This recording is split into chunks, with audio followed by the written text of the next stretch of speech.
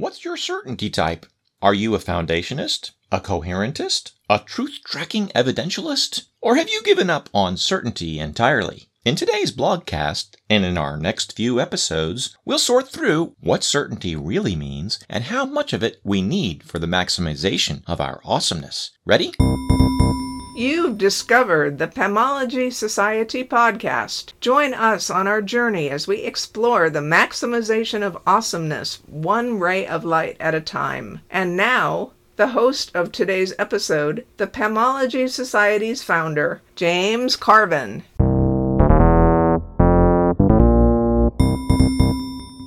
The world of philosophy sometimes seems remote from the world of decision-making. Do we really have to prove we're not surrounded by a computer simulation in the Matrix before pursuing a medical career or a romance? It's remotely possible that there is an alien plot to impregnate you through the GMOs in that banana you're about to eat. Are you sure you want to sink your teeth into it?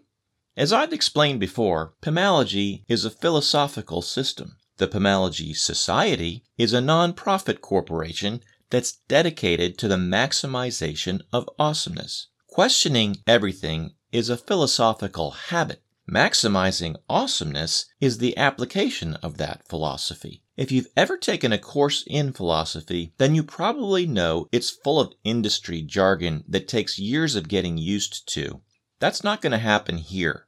I'm going to assume my readers and listeners are smarter than average, but won't assume they're schooled in philosophy. Everything you see here is just supplementary to the Pamology 101 courses we offer for free on our website. So you can earn yourself a top hat and start sharing what Pamology is with your friends when they ask you where you got that cool hat. It's all introductory level stuff. So let's talk about it.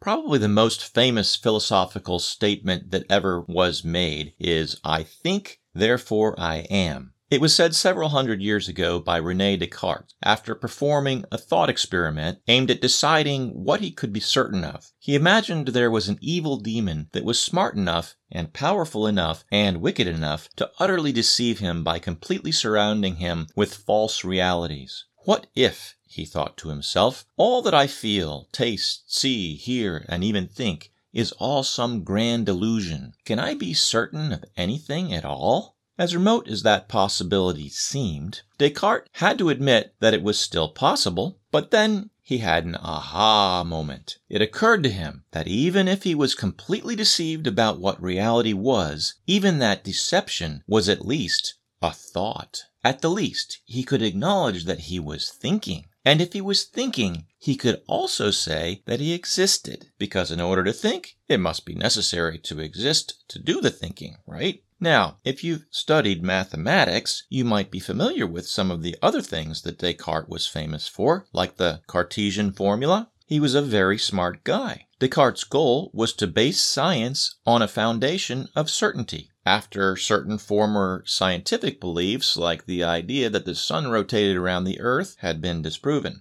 I won't go into his whole thought process here because subsequent philosophers found some weak spots in his logic that rendered his system sort of useless and impractical. But I want to start with Descartes because he was the founder of a school of philosophy that's called foundationism. And while foundationism grew out of fashion over time, Pamology takes a fresh look at it and uses it as a building block in awesomology. Foundationism is all about certainty. It isn't about testing things through experience. It's about the things that are necessarily true based on pure logic. There's more that can be known based on logic alone than most people realize. So for Pamologists, that's where any discussion of certainty should start. Are you a foundationist? Most people are not. They judge based on experience, not logic or pure reason. I could start this discussion with some disagreements that I might have with Descartes. I think he should have reduced his conclusion to perception happens,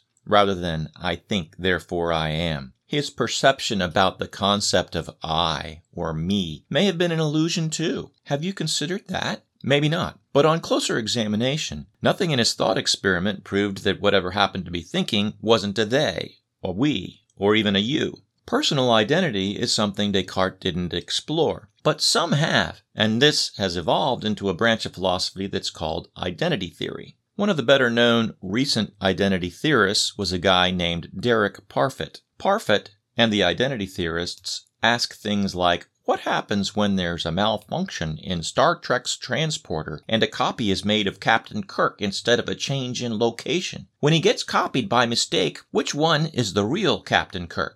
This question may seem silly and irrelevant for the real world, but what if, as certain quantum physicists have suggested, there is a multiverse that splits off at the quantum level to every possibility? If that's true, then what does that do to identity theory? It could be something intrinsic to quantum mechanics and everyday physics, but what would that mean for personal identity? It would radically change our perception of what and who we are. Indulge me for a minute on this. To keep it simple, let's start with a single split example. Let's say that the whole universe splits the way that an embryonic cell splits and multiplies in the womb. In the womb, at one moment, there's a single cell organism. Then, at some point, the single cell duplicates into two cells as a single person starts to grow. But in the case of twinning, the two cells separate, becoming identical twins, right? And that begs a question.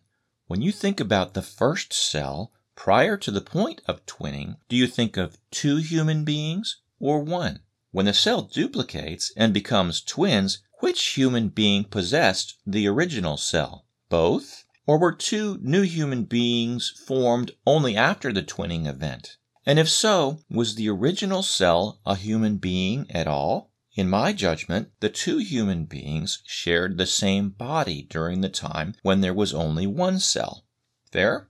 Similarly, if like a twinning embryo, the whole universe splits into two different timelines, what was in the past was in common for both. So we could call Universe A and Universe B unique universes with respect to their future, but with respect to their past, we could speak of one universe that bundled together both Universe A and Universe B. It was two universes that looked like one. Derek Parfit can rest assured that when cloned instead of transported, Captain Kirk has one common past but two separate futures. There was both a Captain Kirk A and a Captain Kirk B bundled up together all along in what we saw. Everyone knew them singularly as plain old Captain Kirk prior to the duplication, but Captain Kirk was actually a they, not a him, all along. Who knew? It's a good example because we can imagine Captain Kirk in two different places at once, like twins. The splitting of universes is a little harder to picture because we think of space as something that's limited. We only see one timeline, the one we view looking at the past. We think about the future in terms of one possibility and usually fail to consider that multiple possibilities might become multiple realities. We don't tend to look at ourselves as a bundle of future people. We see ourselves as I, or me, from what we've observed in the past. But if it was true that the universe continually breaks off into every possible future, then it would be more accurate to refer to we than me. And if you wish to refer to me as they, as my preferred pronoun, or you in the plural sense, feel free. I'll consider it an acknowledgement of your belief in the multiverse. It's something to ponder. For now, I'll move on from that sort of metaphysical philosophy to applied awesomology, something not quite so far out. I'll pick up on the multiverse later, showing you why I think a multiverse is logically necessary and true, not just something to talk about while you listen to Pink Floyd and smoke weed. Also, I'm going to show you why it's actually not true that every possibility occurs. But that's all for future episodes. For now, let's get into practical pomology. How do you maximize the awesomeness of any one universe? This may sound like a contradiction, given what I just explained, but the first step in applied awesomology is to assume that what you see is real. What seems most obvious is probably true. If you see your hand in front of you, your hand is probably in front of you. There's sensory evidence that this is true, and that works. Work with it. If sensory evidence turns out to be false in the long run, your error probably won't matter much unless you're sleepwalking and about to knock yourself out on a blunt object. What are the odds? Applied awesomology is probabilistic. Absolute certainty, in the form of logical necessity and inference, is foundationism.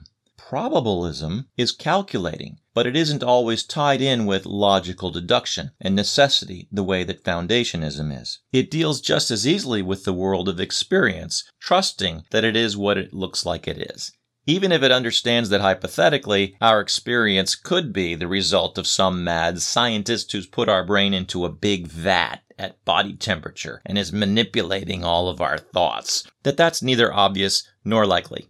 Instead, we form coherent theories about reality. This is what philosophers call coherentism. Coherentism pretty much abandons foundationism in favor of a coherent set of ideas. It's satisfied with a lower standard of proof. Basically, it says, here's all the related evidence for something.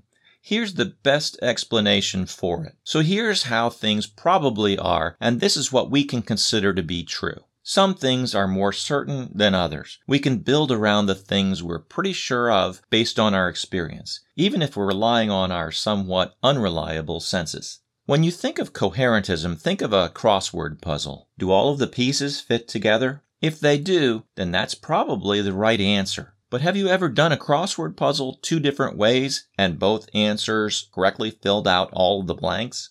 It can happen. And in fact, that's why we wind up with different ideologies and worldviews. Areas of controversy usually center around causes and effects. Our worldview centers around who and what we trust. We often say, trust the science. But some of us have learned to say, are you kidding me? Science has become political. The last thing you should do is trust the science. I don't know if I agree with that. I still do pretty much trust science, but not everybody feels that way. We should go back to Karl Popper. Karl Popper was a philosopher who had a lot to say about science. Popper thought that the whole point of science was to disprove theories, not prove them true. Science tells you something is true only to the extent that a theory hasn't been disproven. The goal of science is to keep testing against theories, not for them. If we're to assume that man-made global warming is true, for instance, Popper might question why so much of our funding goes to proving it's true rather than attempting to prove that it isn't. If it's true, no amount of testing will disprove it. In Popper's view, assumptions are always theories. Now, in general, the scientific community has been very critical of Popper. In Popper's world, it might be healthy that science has the antagonism of climate change deniers attempting to counter the theory of man-made global warming because it tries to present data that contradicts the theory. A lot of people find climate change denial to be highly dangerous for life on planet Earth. Both deniers and alarmists are coherentists. Coherentism starts with assumptions. If our worldview starts with the assumption that man-made global warming is real and about to doom us, then our opinion about what measures we should take to combat it will be different than if we think the matter still needs to be tested. Assuming that it's either true or false is like completing the crossword puzzle using an ink pen. Maybe we should fill in the blank, but not everybody is so sure about that. The problem with coherentism is that each person has their own set of coherent assumptions. Some may agree that we have a global warming problem, but not agree that the total cessation of fossil fuel use would make any measurable difference. Some might predict that there are only 10 years left before the Fiji Islands are completely submerged in the Pacific Ocean, while others suppose it won't happen for centuries to come, or at all. Some may think fossil fuel contributes to global warming. Others may think it's inevitable that the Earth will have warm and cold cycles and fossil fuels have a negligible impact, or that we're responding the wrong way. The truth machine that I've invented is designed to hash out differences between coherentists. Although conflicting worldviews are a reality, their plural perspectives can be used to cross-check one another. The common housefly has many eyes for a reason. It helps it survive long enough to reproduce and perpetuate its species. If we reduce our worldview to a singular perspective, we risk getting swatted out into non-existence. The bad policies that we create could be just as dangerous as global warming. They could lead us to nuclear war, to neo-Nazism, to worldwide poverty and disease. Good policies could save us from any of that. But what are they? The truth matters, not just a majority opinion, but reality. With so much at stake, We can't risk being wrong. What will we do with the competing coherent worldviews that we have? Fortunately, the philosophy of certainty moved beyond coherentism during the last half-century, and I think we can apply it. Coherentism is a worldview with a lover called evidentialism. Evidentialism is independent from coherentism. Coherentism is a sort of set of beliefs people don't easily change because it's made up of what they think of as foregone conclusions. With evidentialism, if the evidence supports something, maybe it's true.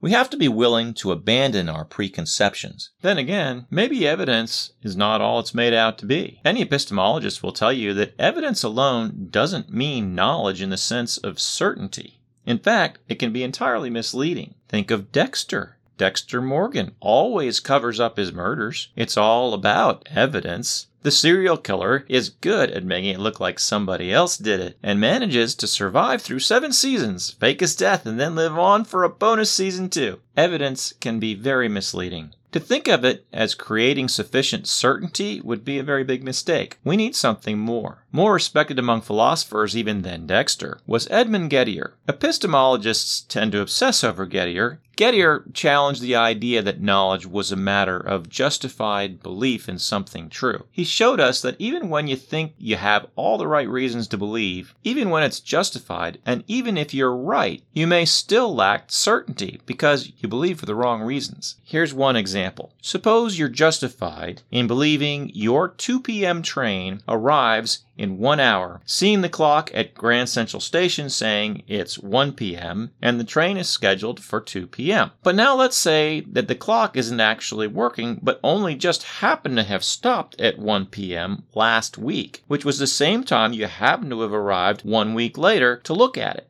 Your belief that the train would arrive in 1 hour would be true, but it would be based on bad evidence. Clocks generally do work, but did you check to see if it did? Certainty is an important word when it comes to complex political issues that could save our world. Have we checked the clock to make sure we have more than just evidence, but reliable evidence as well? Another philosopher, Alvin Goldman, introduced 2 ideas that might help here. First, he thought maybe we could have certainty if we had knowledge of causal connections. If we're wrong about causes, that can really skew our opinion of why we believe things and whether it's truly justified, as in the case with the clock at Grand Central Station. There were other Gettier cases, not all proposed by Edmund Gettier himself, that Goldman's causality theory didn't solve. So later, Goldman, realizing this, introduced the idea of reliabilism as well. It's sort of obvious, but as a condition of obtaining certainty, Goldman said that the methods we used and the instruments we used to obtain it had to be reliable. So for instance, when the cop tells the judge that you were going 65 miles an hour in a 30-mile-an-hour zone, your lawyer can ask when the last time the cop had his speed gun checked. If it isn't up to date, proof of your speeding may be insufficient. And even if it was checked, when was the last time the calibration device itself was checked? This chain of reliability could go on endlessly. And as true as it is that you were probably speeding anyway, that cop didn't provide the certainty needed to convict you in the eyes of the court. It may be like a loophole in the law in the case of speeding tickets, but what if the issue was a nuclear weapon in defense of the whole world? Reliabilism totally kicks in when certainty matters the most. But is even that enough? If there's anything that Ocean's 11, Mission Impossible, and other high-tech suspense movies involving break-ins have taught us, it's that technology can be hacked. While the security guard is looking at a monitor, a video loop can be inserted. That's why a majority of Americans don't believe that Jeffrey Epstein really committed suicide. A prison can have a very high security that's reliable and cross-checked in a lot of ways. But are there any vulnerabilities? If there are, then what we think ought to be reliable and an obvious cause can leave us deliberately deceived by someone who knows how to get away with a crime. A coroner's report that would normally help was ambiguous enough to continue to allow for the break-in conspiracy theory to thrive. The public believed that there could have been a motive for such a break-in among interested parties in high enough places to be capable of pulling it off. But that doesn't mean the public is necessarily gullible. Quite the opposite. By believing such a conspiracy theory was possible, the public was exercising what some philosophers regard as the next great advancement in determining certainty: truth tracking. Truth tracking was made famous by the epistemologist Robert Nozick in order to better deal with certain Gettier cases. Truth tracking is just what it sounds like. The public, by thinking the truth wasn't tracked, allows that despite all the reliable methods given for ruling his death a suicide, we still can't be certain. The only way to confront the conspiracy theory would be to track each suspect to make sure they couldn't have instigated it. Nobody in any high places in society is tracked to that extent. We don't do that. That level of accountability doesn't exist. Therefore, a murder plot can't be ruled out. There's an obvious flaw in such thinking. Almost any conspiracy theory could be considered viable if the truth had to be tracked to that extent. Even if we had the resources and the technology, we lack the political will to give up our privacy. To some degree, then, we'll have to settle for some amount of unknowing. We have to offer our best guesses about life. In the final analysis, it all comes back to probabilities. We can talk about what's most probable. We can include the weaknesses involved in our best guesses as we weigh what's involved in determining those probabilities. We talked about Captain Kirk, but we didn't talk about Spock. Spock always seemed to be able to calculate the odds of survival in almost any situation, didn't he? To calculate what's likely to be true, we use something called Bayes' theorem. I won't go into any equations here, but using Bayes' formula will be fair game for researchers that are using the Counterchecker platform. Sadly, what this all means is that my truth machine is just a tool. It'll be helpful, but it'll have to settle for answers in terms of probabilities more often than providing certainties. Reality matters, and so do probabilities. Probabilities are a reality for predicting the future. They are a best guess. And when it comes to maximizing our awesomeness, best guesses may have to suffice. So now let's take a step back and look again at the fact-checking industry. How is it conducted? An organization will give us a rating based on their research.